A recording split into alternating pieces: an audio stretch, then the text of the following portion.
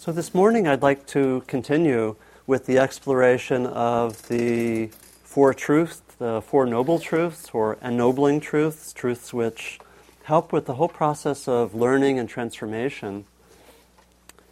Today I'd like to focus especially on the first two truths. Last time we gave an overview, or I gave an overview of the four truths and situated it in the context of the life of the Buddha. And today I'd like to focus on the first two, and next week focus on the third and fourth.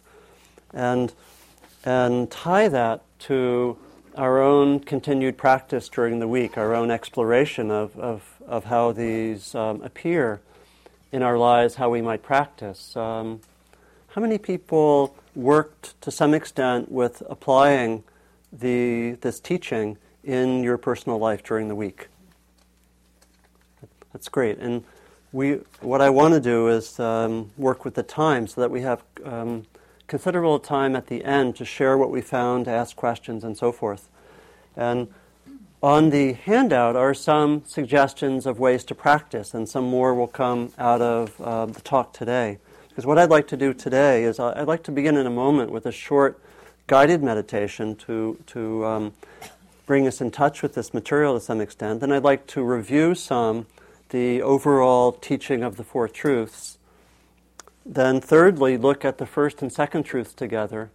And lastly, give a set of guidelines for working with the whole area of dukkha, or what's usually translated as suffering. How do we work with that?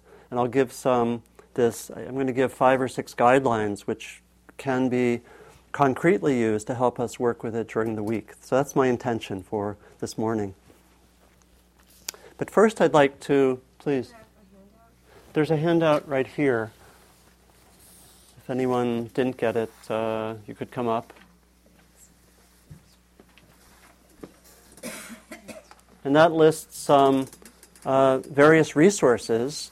If you'd like to do some further readings, it has some websites. And then I also give some concrete practices, some ways to work with this teaching.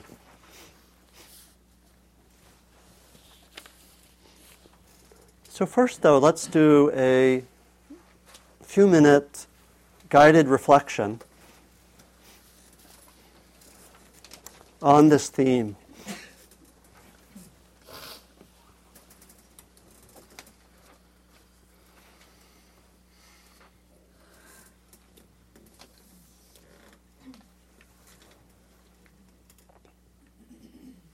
The four truths are the truth, and they're taken to be truths because they can be, in some ways, realized in each of our lives. They're not truths as abstract propositions that we should accept, but rather as fundamental experiential realities that we can investigate.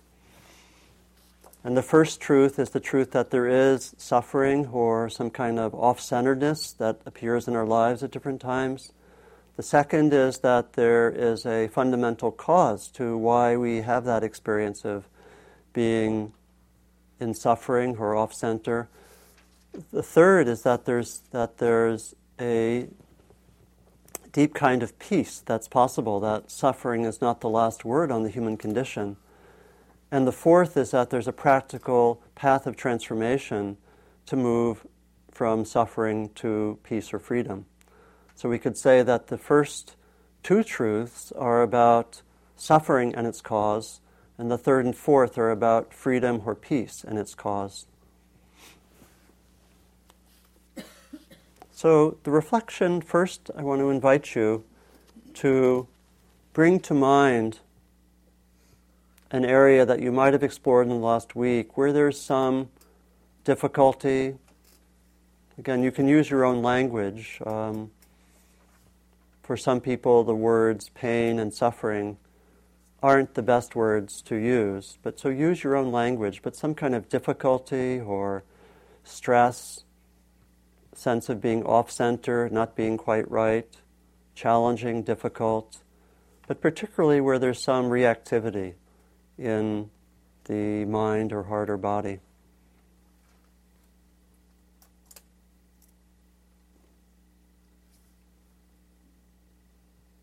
Could be a physical difficulty or area of pain, an interpersonal tension, an area of your life where there's some stress or challenge.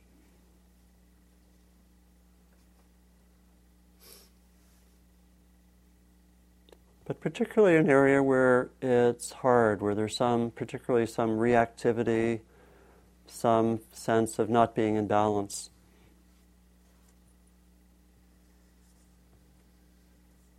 Try to get a sense of, first of all, what this experience is like. What does it feel like in one's body or emotions or mind?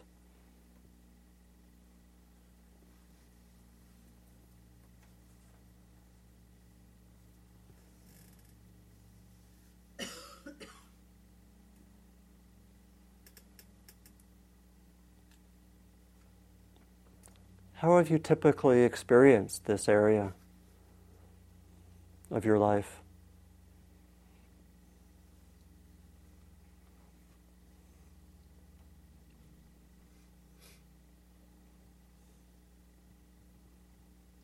Can you sense what's been helpful in responding to this area? Can you sense what hasn't been helpful?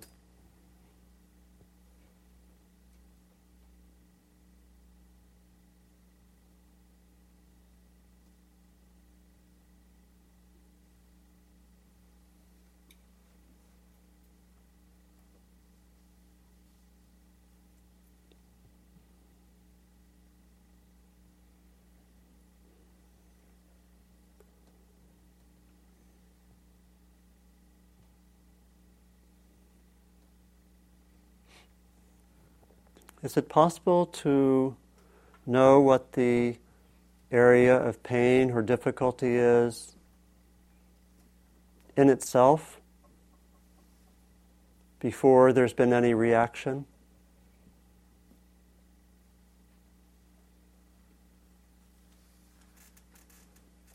So, for example, in an interpersonal interaction, there might be some sadness or fear or anger. Can you distinguish between that and how we might tend to be reactive and have those reactions proliferate?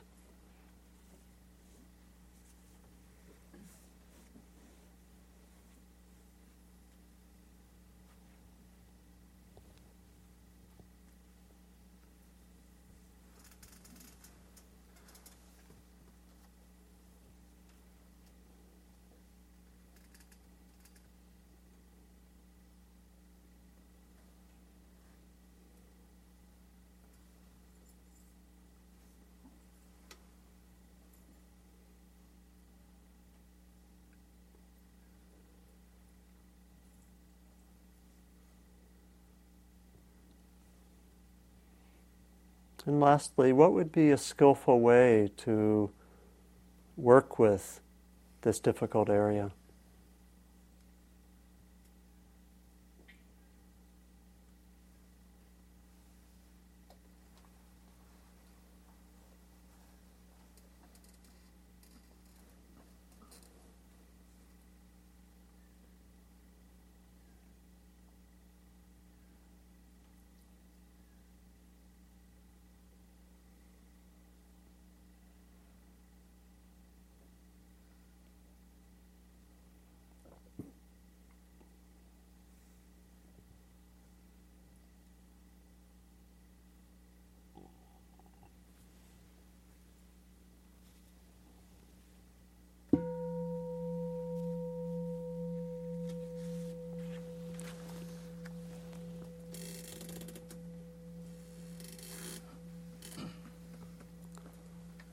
So first, a brief review of this teaching.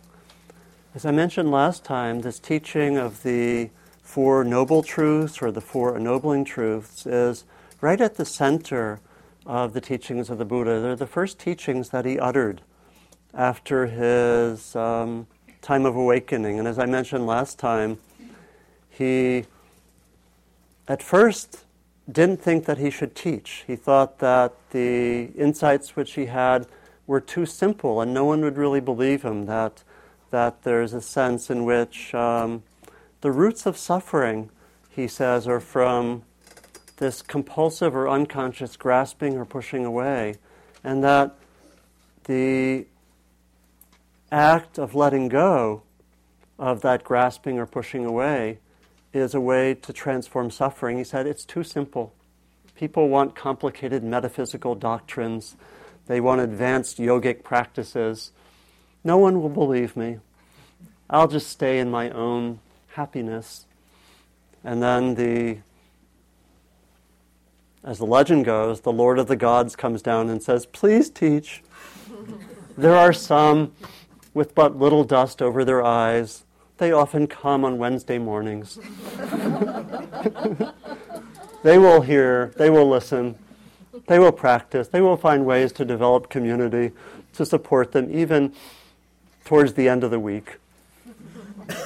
And the Buddha said, okay, I will teach. And he answered the response of Brahma and said, I will teach. And then his first teaching was this teaching of the Four Truths, this teaching about the reality that there is suffering, that there's a core cause to the suffering in this kind of compulsive grasping and pushing away, and that freedom or peace is possible, and that there's a practical path.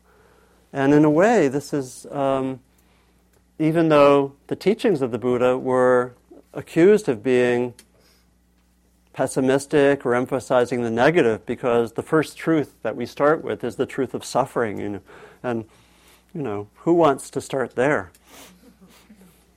But in some ways, you can see that the teaching is actually quite optimistic. It really points to the possibility of suffering not being the final story about human life.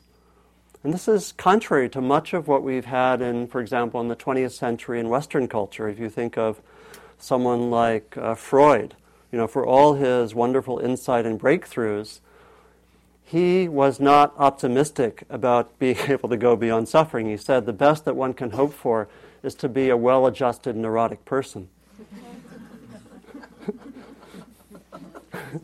Which is not as bad as it sounds. And some of the other great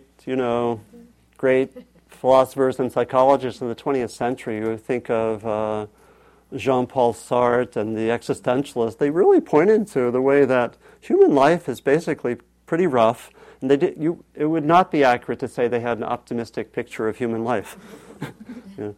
I remember Sartre said at one point, I remember the French actually, said, "L'enfer, c'est les autres." That means hell is other people. Somewhat of a pessimistic view of human relationships. And so the teaching of the Buddha is actually quite optimistic, even though it starts with suffering. That's very good to bear in mind, because today we're going to talk about suffering and its cause. And it's good to remember that optimism, because you could be asking yourselves, even in the guided reflection, why should I look at suffering? Why not look at the beautiful hills? And they're actually both appropriate. But the teaching here is that the suffering of our lives, both ordinary and minor and everyday, as well as the really big kinds of difficulty or suffering, are workable. And in fact, that our deepest nature is not the reactivity to suffering and the experience of suffering, but that it's something that is more identified with peace and understanding. And it's that view which is more expressed in the third and fourth truths. So it's really important to remember as we consider the first and second. The Buddha also said that this teaching is so fundamental, and I mentioned last time how he framed it in terms of the common medical model of his time, which is that when you look at a problem, you have to ask, what's the problem? What's the cause of the problem? What's the solution? And what's the way to get to the solution? And that's really the model for the Four Truths. It's a very simple model that can really be applied not just to personal experience, but to any situation. And again, it's a very simple and, in a way, elegant analytic model to use for this variety of situations. The Buddha also said that it is a tremendous focus, that again, we can get very distracted in our lives and not know what to do. And using this teaching is a way really to focus on how to bring transformative practice to the moment in any moment of experience. That it's a powerful way to remember and not be distracted. He said, for example, once talking to the monks and nuns, he asked them, what, O monks and nuns, is greater? The leaves in my hand, he was holding a few leaves in his hand, or all the leaves of the forest? And they answered back, as it is in the text, in unison, the leaves in the forest are more, Buddha. And he says, that's right. And he says, but just so, the few leaves in my hand are all that you need for freedom. The leaves in the forest are, as it were, all of that has occurred to me in this deep, powerful awakening. And the mind, heart of a Buddha is incredibly extensive, but I can condense that into these four truths, and they are adequate for bringing one to freedom. So he talked about the four truths in that context as being like the handful of leaves. So what are particularly the first and second truths? Remember, the third and fourth truth is that there's some kind of peace possible and there's a practical path. The first and second truths are that we have to admit the reality of suffering, of being off balance, whatever language we want to use. And I mentioned last time how the word in the Pali language is dukkha, D-U-K-K-H-A, and that it's etymologically related to an off-balance wheel, like on a cart in the India of the times. And so we could, if suffering is not a translation that works for you, you could also use a translation of off-centeredness, unsatisfactoriness. Some people even use the word stress. Some kind of quality of being off-center. And I like this very powerful teaching called the teaching of the two arrows as a way to be more precise about what's meant by this suffering. Because I think that suffering is not the same as pain.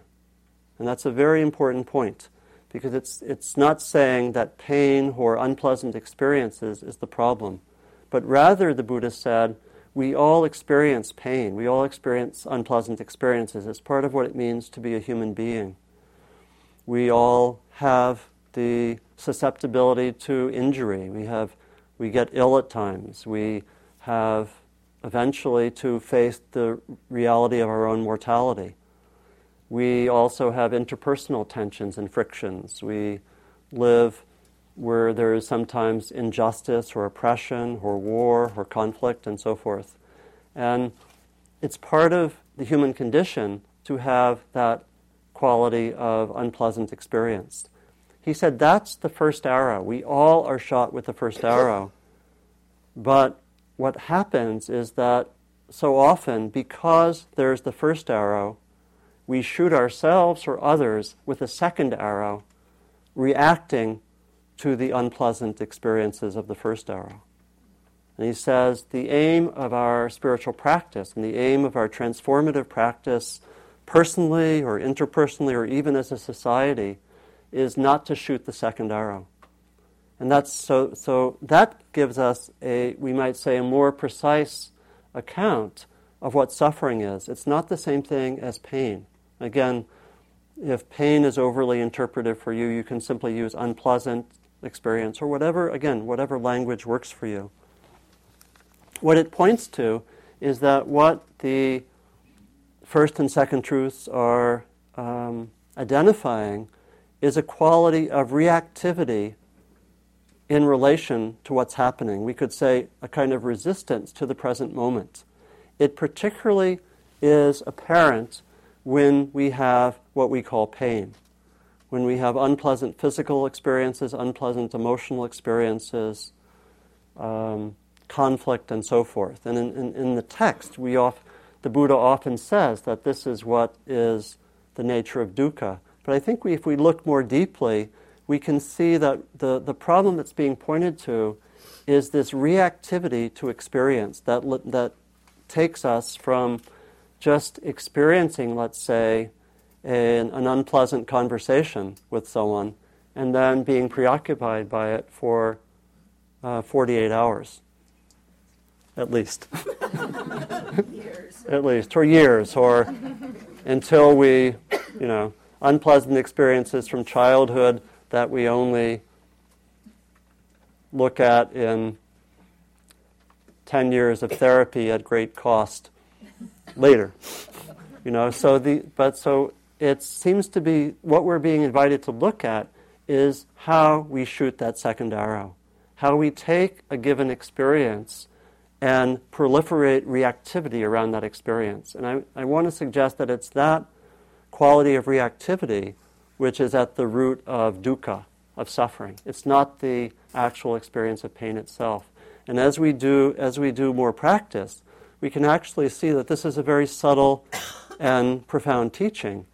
It's really pointing to the quality of there being an inherent deep quality of peace in our being, and that every moment in which we kind of compulsively push away a given experience is a kind of suffering. Actually, when we reach in a compulsive way after pleasant experiences, that also is a kind of suffering. And this is, I think, what is the more subtle dimension of this teaching. And I think when we have a level of peace or restfulness or understanding ourselves, we can sometimes see how even the grabbing after pleasant experiences is a kind of suffering. Again, not what's first talked about in this teaching, but I think the deeper dimension of this suggests that any time that we're reactive, even when we're grabbing hold of something pleasant, when I'm trying to, make sure that somehow that, I get what I want from my friend, by being very tense about this happening or not happening. Even when it's something pleasant, there's a kind of inner suffering there. And that's a subtle dimension. So I would tend to interpret these first two truths, even though they're framed especially in terms of unpleasant experiences. And then the second truth is framed in terms of grasping. I think we have to interpret that as really the first truth really being about the sense of reactivity, this reaction of the body, the mind to something that's occurring, resistance to the present. And then the second truth being about this quality of either grabbing in a compulsive way for something that's pleasant or pushing compulsively something away. Because if we would look at the logic of the teaching, it's really both that the Buddha is pointing to, even though he frames the first truth particularly in terms of the unpleasant qualities there, and he frames the second truth, interestingly, in terms of grabbing hold of the pleasant. You see, that's how it's framed.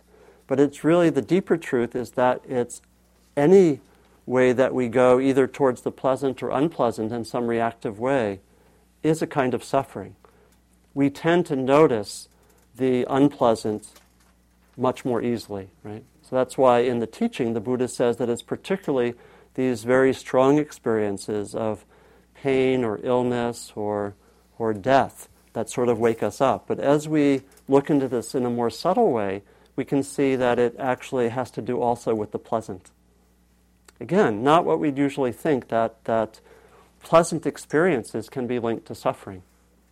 Although actually, I think actually as we look more deeply, we know that that's the case. Now, please. So the first arrow could be an intensely pleasurable experience. It could be. And the second arrow could be thinking, I've got to grasp Yeah. more of this. Yeah. Okay. I think it's helpful to look at, as it were, the more subtle way that this teaching could be communicated, and then the fact that it's particularly the unpleasant experiences sort of wake us up to how this is happening. And that tends to be the case. Although, it might be, we might be woken up to that by pleasant experiences, by, I don't know, getting a new car and then being incredibly anxious about it getting scratched, or, local dogs doing their business on the hubcaps, or whatever. Whatever might be the concern. I personally haven't had a new car for a while, so I haven't had that experience, but some of you may have. So it's really both, but it's particularly the unpleasant experiences that sort of wake us up, and that are actually seem to be more difficult to work with. And that's primarily what I'm going to focus on. And it's also important, I think, to see that this quality of dukkha occurs personally, it occurs interpersonally, and it occurs in the society. And the same conditioning that doesn't want to get close to what's painful is there in all these domains. That personally, what psychologists tell us is that we sort of form this set of defenses around ourselves at a very young age so that we don't have to experience what might have been painful when we were young. And most of what we call our defense mechanisms, that I don't want to go near that territory, or that we find ourselves when someone is maybe accusing us of something, it's almost like our judgments come up as a way to ward off those comments. And they may be connected with this area of pain that may have been there from a very young age. And we can see that interpersonally, we often don't want to deal with unpleasant situations. Think of how in your family or at work there may be a very difficult time to actually deal with what's painful, that we somehow ward off what's painful. I know in some organizations that I've been part of, any painful areas were sort of the organization pretends that they don't exist. Has anyone ever experienced this? That we don't deal with interpersonal conflicts, that there have maybe been interpersonal conflicts, but when we have a meeting, we pretend as if they don't exist. Even though, and this is what's key, even though it's the underlying pain which might be driving a lot of the dynamics of the meeting. That's what's interesting, isn't it? That it's because the idea basically is that when we don't actually face what's unpleasant or difficult, that energy almost drives us. Whether it's the painful experiences from being when we were young, that we kind of unconsciously say, I never want to experience anything like feeling abandoned by my parent. And so when I get into intimate relationships, I'm petrified about the slightest hint of being abandoned, right? We call that sort of the set of defense mechanisms that would ward off potential pain. Or in an organization, we have these elephants in the middle of the room that no one wants to look at, right? That everyone knows they're there, everyone knows they're kind of organizing and driving our experience. Or that might be very similar to how in society we don't want to look at certain kinds of pain. We don't want to look very much, for example, at the racism of the past and the present, even though in some ways we know that the inability to really look carefully at slavery and the legacy of slavery is driving a tremendous number of social problems even at this very present time, even though the events happened over 100 years ago, 150 years ago. And that there's a lot of ways that this teaching of the two truths can really be applied to interpersonal life as well as to social life. So part of working with these truths is just to start to be able to open up and see what's there. Where are the areas where I find myself becoming reactive? Is it possible to really open up in a direct way to what's unpleasant and transform my tendencies to be reactive, to learn better how not to shoot the second arrow?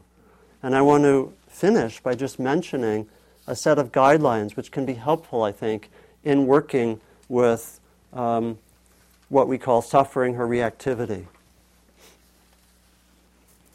And I want to mention these as 6 guidelines for working with these difficult experiences. The first is that gradually we learn how to open up to what's unpleasant or what's painful. We learn gradually to be present with what's painful. Secondly, we train. We can consider that we're all in training, and we train in these truths by learning to open up to the smaller areas of pain. We don't start with the big ones. We start with the small ones, and we train there. And that's a lot of what we do in our meditation. And I'll come back to each of these briefly.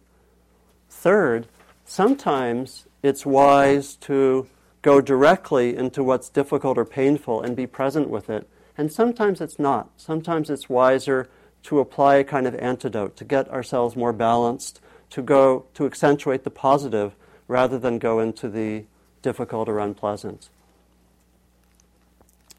The fourth is that a lot of the learning occurs when we notice what the nature of our reactive patterns are.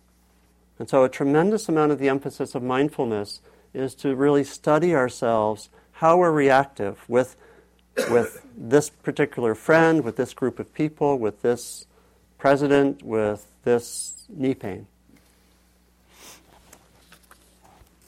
The fifth guideline is an interesting one. It's that in the long run, it's actually less painful to open up to what's painful. In the long run. In the short run, it's not. In the long run, it is. And the last is that there are tremendous gifts that actually unexpectedly occur when we open up to what's difficult. And these are the gifts of compassion, the gifts of safety, the gifts of wisdom and understanding. So I'll just go over those briefly, and then we can open up and share some of what we've explored. The first is that we learn better to open up to what's painful or unpleasant. And part of what we do in meditation, again, is we can see the being present and noticing the knee pain or the sadness as a kind of training. We work, and again, this is really to bring in the second point as well, we especially get training by working with small areas of pain or difficulty. And sometimes we get bigger ones in our experience, but a lot of the training occurs from, okay, I have this mild anger about this coworker, and it's coming up in my meditation. How do I actually sit with it, be present to it, feel what it's like in my body, feel what it's like in my heart, notice the thoughts? How do I study it? And a part of what we do in meditation is to study what's difficult or unpleasant. We also study what's pleasant, and we some of what we experience in meditation is we actually find that we perhaps never before have really looked carefully at either what's unpleasant or pleasant, because we're always kind of preoccupied with manipulating the situation to get more pleasant and to avoid the unpleasant. And so we actually sit. And I was amazed both to say, okay, what is it actually like when I have a knee pain and I'm sitting in meditation? I've never really looked at it before. Oh my gosh, my mind at first, when I studied it, my mind's going a little crazy. It doesn't like it. Get out of here. Get out of here, knee pain. Maybe I should just shift instantly. No one will notice. Or how long is this meditation going to last? But we also get to look at the pleasant. And one of my first wonderful insights was how, in retreats, how wonderful cold broccoli could taste when I really paid attention. Let alone warm broccoli, let alone a cookie, and so forth. That there was actually there's actually an invitation to look really directly at the experience and not to go so much by the conditioning, which has already pre-decided what I should be experiencing and what I shouldn't be experiencing. And rather, there's an invitation just to look and to see if I can can live my life more out of wisdom than out of conditioning.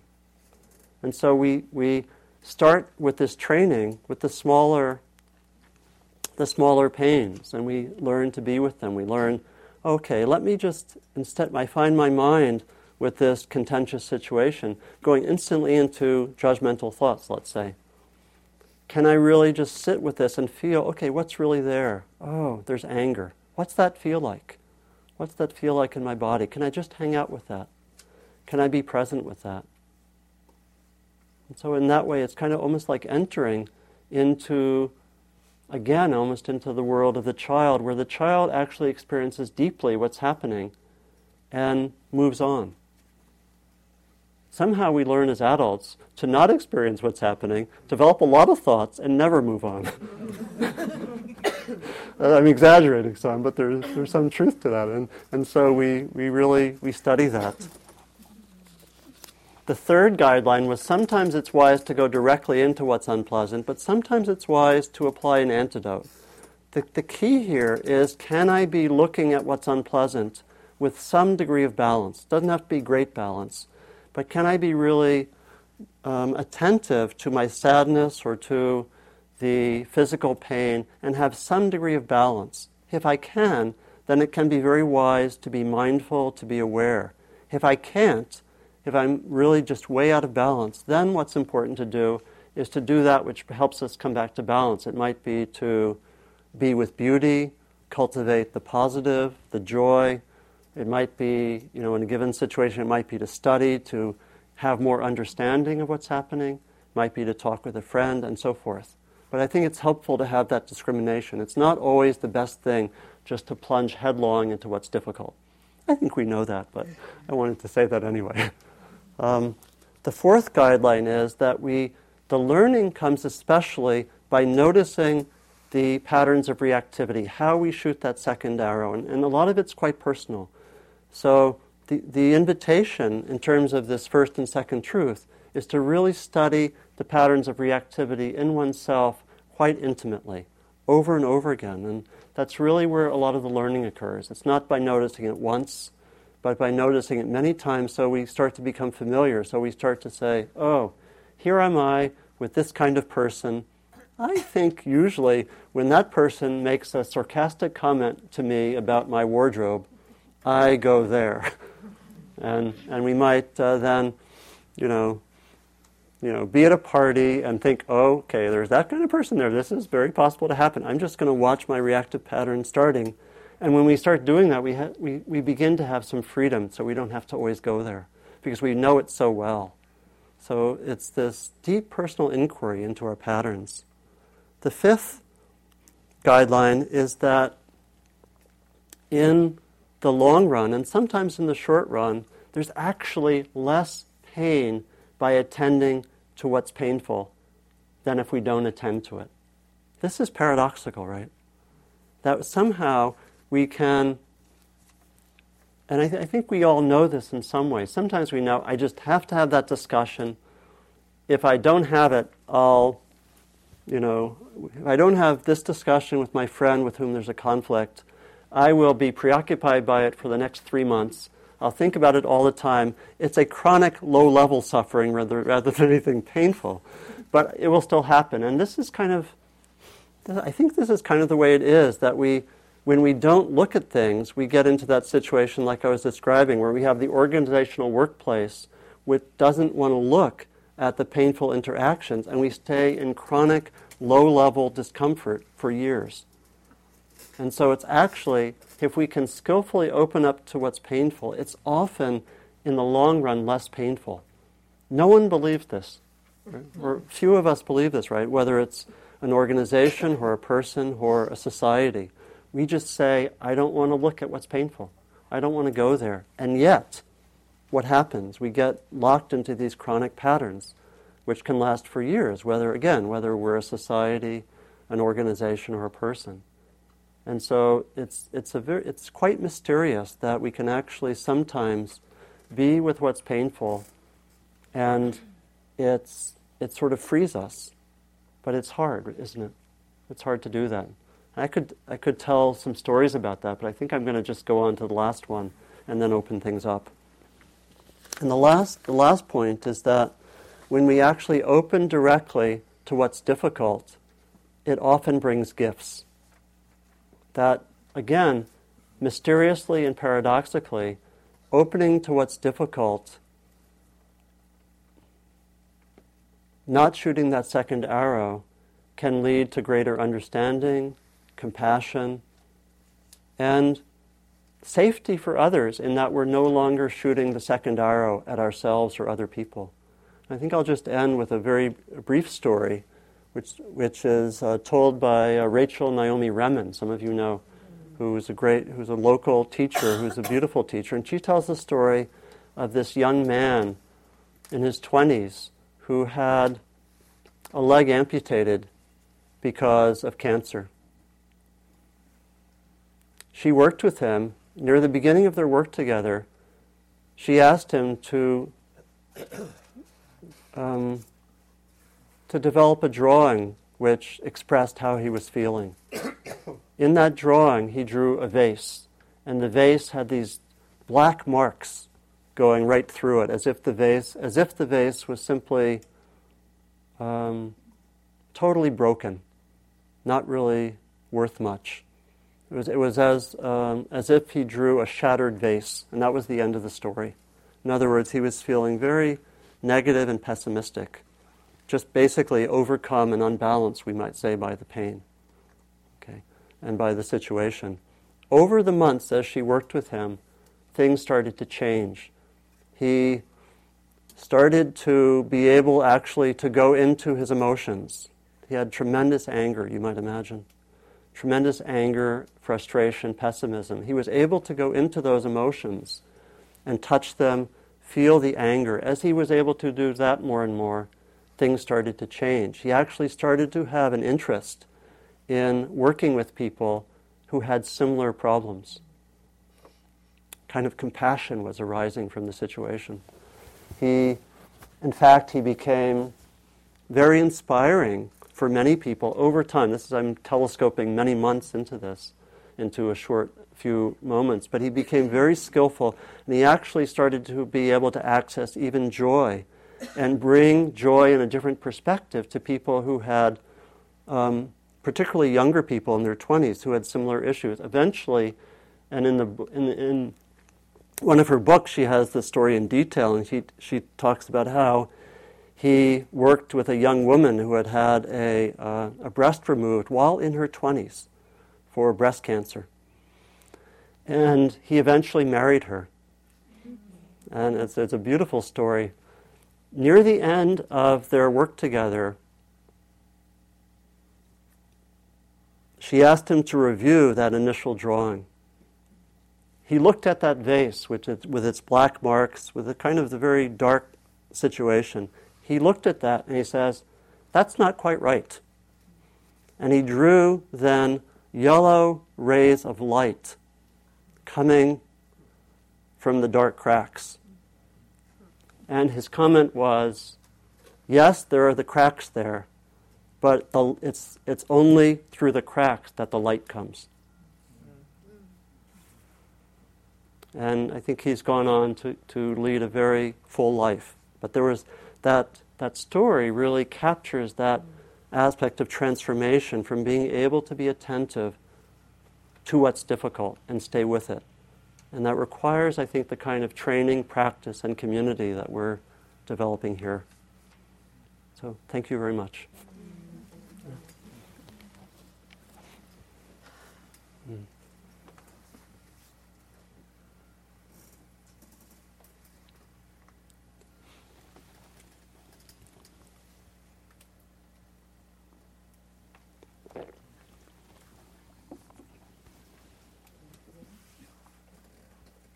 Please. I have a question. You said when we don't face what's painful or unpleasant, that energy drives us? Is that? Yeah, to a large extent. The question was really asking about this way that when we don't face what's difficult or painful, it's often that energy which drives us. I think we can see that sometimes more easily in terms of the interpersonal examples or the social examples. The way that when a society doesn't face something, it goes underground, and sort of, just the way that the whole legacy of slavery is still so present for us in the society, because we haven't really dealt with it. Or even something like Vietnam, we didn't really want to look at that. and look what's happening, right? It's from not being able collectively, which is very hard. It's very hard for societies to do that, but not being able to look at the painful past, we continue to follow the same patterns which led to the problem in the first place. Yeah. Please. Well, talking about that energy that drives us in an interpersonal relationship, one of the things I really have struggled with is if you are working with someone Yeah. and you're trying very hard to be with a situation that comes up, to not throw that next arrow, to Yeah. not judge, it's a big one that I look at, and to just try to be with it, which I spent a lot of time this week doing. What does one do? I find that puts me in an incredibly receptive Yeah. state. Yeah. And then what often happens with me is I feel almost run over, annihilated Yeah. by the other person's who is still perhaps trying to manipulate the situation, Yeah. trying to is being very reactive. Yeah. So what does the person who's trying to put oneself in a more open, empathic state Yeah. do with that? That's a great question, isn't it? It's like, are we just inviting ourselves just to be run over? Is this unilateral disarmament without any protection? What? I'm just looking for tools. What are tools? Because I think we're not. But on the other hand, it's a great question. And I'll just say a few things, and maybe other people can compare notes. My mind went right away to there's a story from the Hindu tradition where a cobra apparently was inspired to follow spiritual teachings, and said, "I will not bite and kill people anymore." The cobra was studying with a particular guru, and so the cobra didn't, but the cobra came back after a week, and there were bruises and wounds everywhere, and said, "I don't think I'm going to last very long, not biting people. What should I do?" And the guru said, "I told you not to bite people. I didn't say not to hiss." I don't know if that's entirely. so I don't know if I'm suggesting hissing, but it's a question: is there a way to not shoot the second arrow and still take care of oneself? Let's say in an interpersonal situation, it's almost like what gives almost like the metaphors. Think of the martial arts. Because the martial arts are exactly that, aren't they? They're a way. Think of some of us know Aikido. That Aikido is a martial arts discipline where one doesn't, as it were, shoot the second arrow, but you also protect yourself. Basically, you learn how to be with challenging energy coming towards you, partly without taking it personally. So that's one aspect. So if you can. Kind of, maybe it would be to, partly it might mean sometimes just to stay away from certain situations. That might be part of the toolbox, as it were. It's not helpful to go into the situation.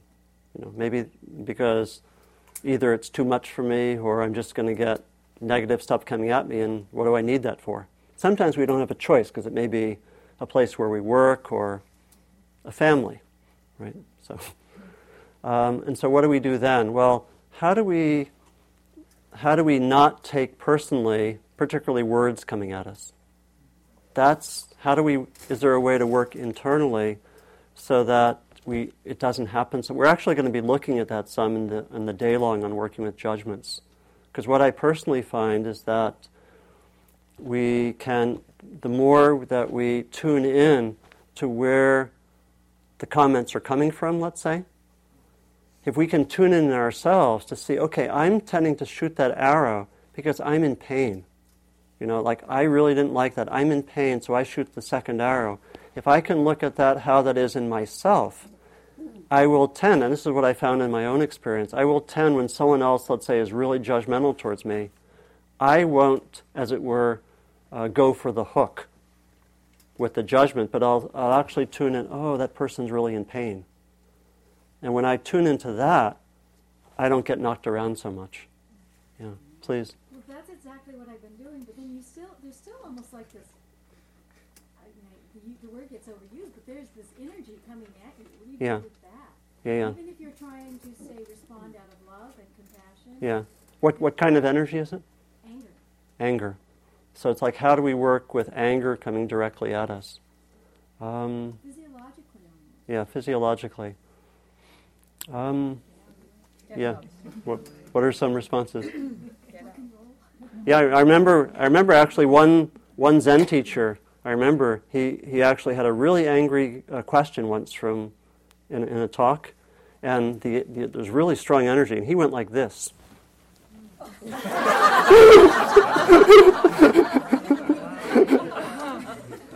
So I think it's somehow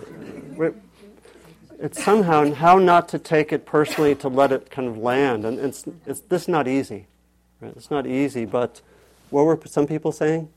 They were saying things like that, just get out of the way. Get out of the way. Yeah. Please. Sometimes I imagine a force field just surrounding me, and it really helps to kind of put up or remove. Favorite color? Shimmer. Yeah. Please. Yeah.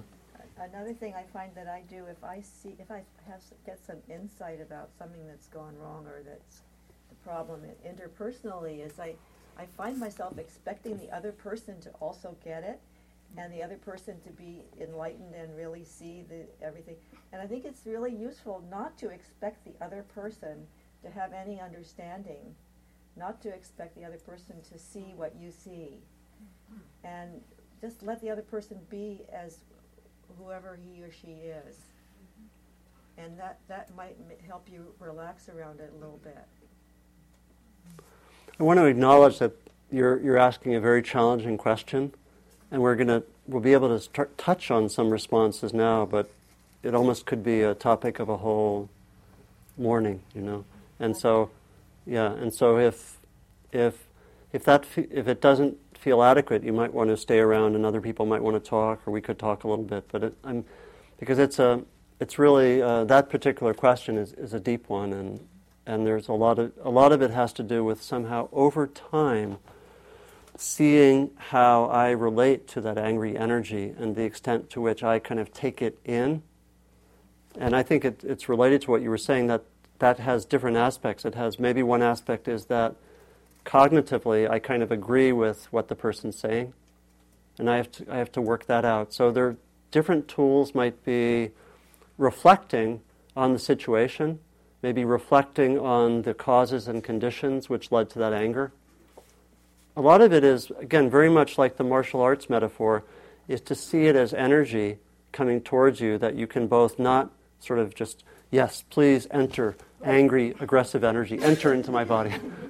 It's somehow, how do you kind of recognize what's happening but not take it all in? Part of it's by seeing the extent to which there are hooks, as it were, within one, which tend to take it in. And that's only done by really deeply looking over time at one's own patterns. So this is an invitation not to something which is going to be worked out in the next week, most likely. But it's really an invitation to a kind of deep inquiry over time, that we can keep looking, comparing notes, and so forth. Please. Somebody said to me just recently, I was saying something in anger about something that just happened, and all they said to me was, "Oh, that must be really hard for you," or "It sounds like it's really hard for you," and it stopped me in my tracks. Yeah. Enough as the person on the angry person end to sort of look at it differently and go, "Oh, yeah, I guess it is." So that's great. If I could just say one thing, and then we'll just finish. If you could be both brief comments, but use of language can be extremely helpful. A lot of times people most want to just know that they've been heard. So there are a few things, like the anger. If you don't reciprocate in some way with the anger, it's probably not going to keep coming in the same way. If there's it's very hard to just be angry when the other person is not feeding it in some way. So there are things you can do there. A lot of it would be skillful use of language. Like, can you say, you sound really, really angry. I imagine that's very painful. It's not going to work with everyone, but with some people, an empathic remark like you're suggesting, the person in some ways feels heard and the energy doesn't come in the same way. Let's finish just with these 2 comments, if you can be brief. Yeah.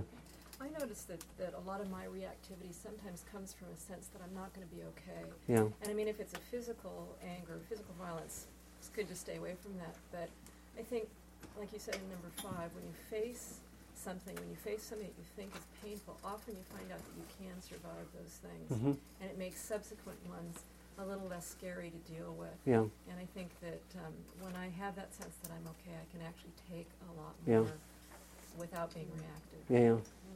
Thanks so much, Jan. Please. I was just going to say exactly what you said, but mostly in reference to dealing with my children, they get very, very angry and very upset, and it's common practice with children to identify for them what they are feeling by saying, "Boy, you really are really angry at me because I said that," and it seems to really help that situation in much the same way that what you were saying at the very beginning about in your meditation, just naming it, putting a name to whatever that issue is, can sometimes help sort of delineations and stop it. That's beautiful, and it's actually a nice way to close, which is to invite us to be creative. In the next week, we will come back, compare notes. Can we be creative and see, okay, use my own meditation practice as a laboratory?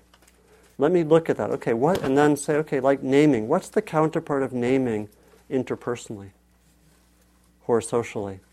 What's the counterpart? How might I be creative in using the basic principles which I'm studying in the simplified laboratory of my own experience and bringing that outward into the world? That's really, I think, what we're invited to do. So we'll have a chance to compare notes, and for now, we're a little bit over time, I'm noticing. And let's just end with about 30 seconds or a minute or so of quiet time.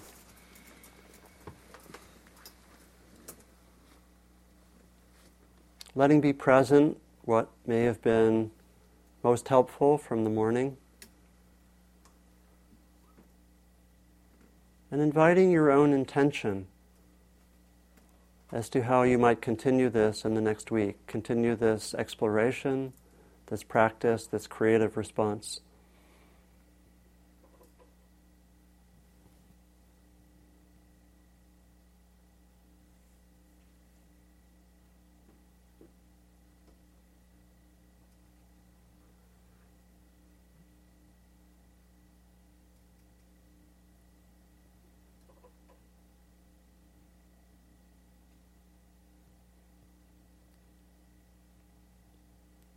So we close, recognizing, as might be very apparent from the themes of the morning, that we practice not just for ourselves, but for others. And may the fruits of our time together, the fruits of our practice, be offered to the world for the benefit of all.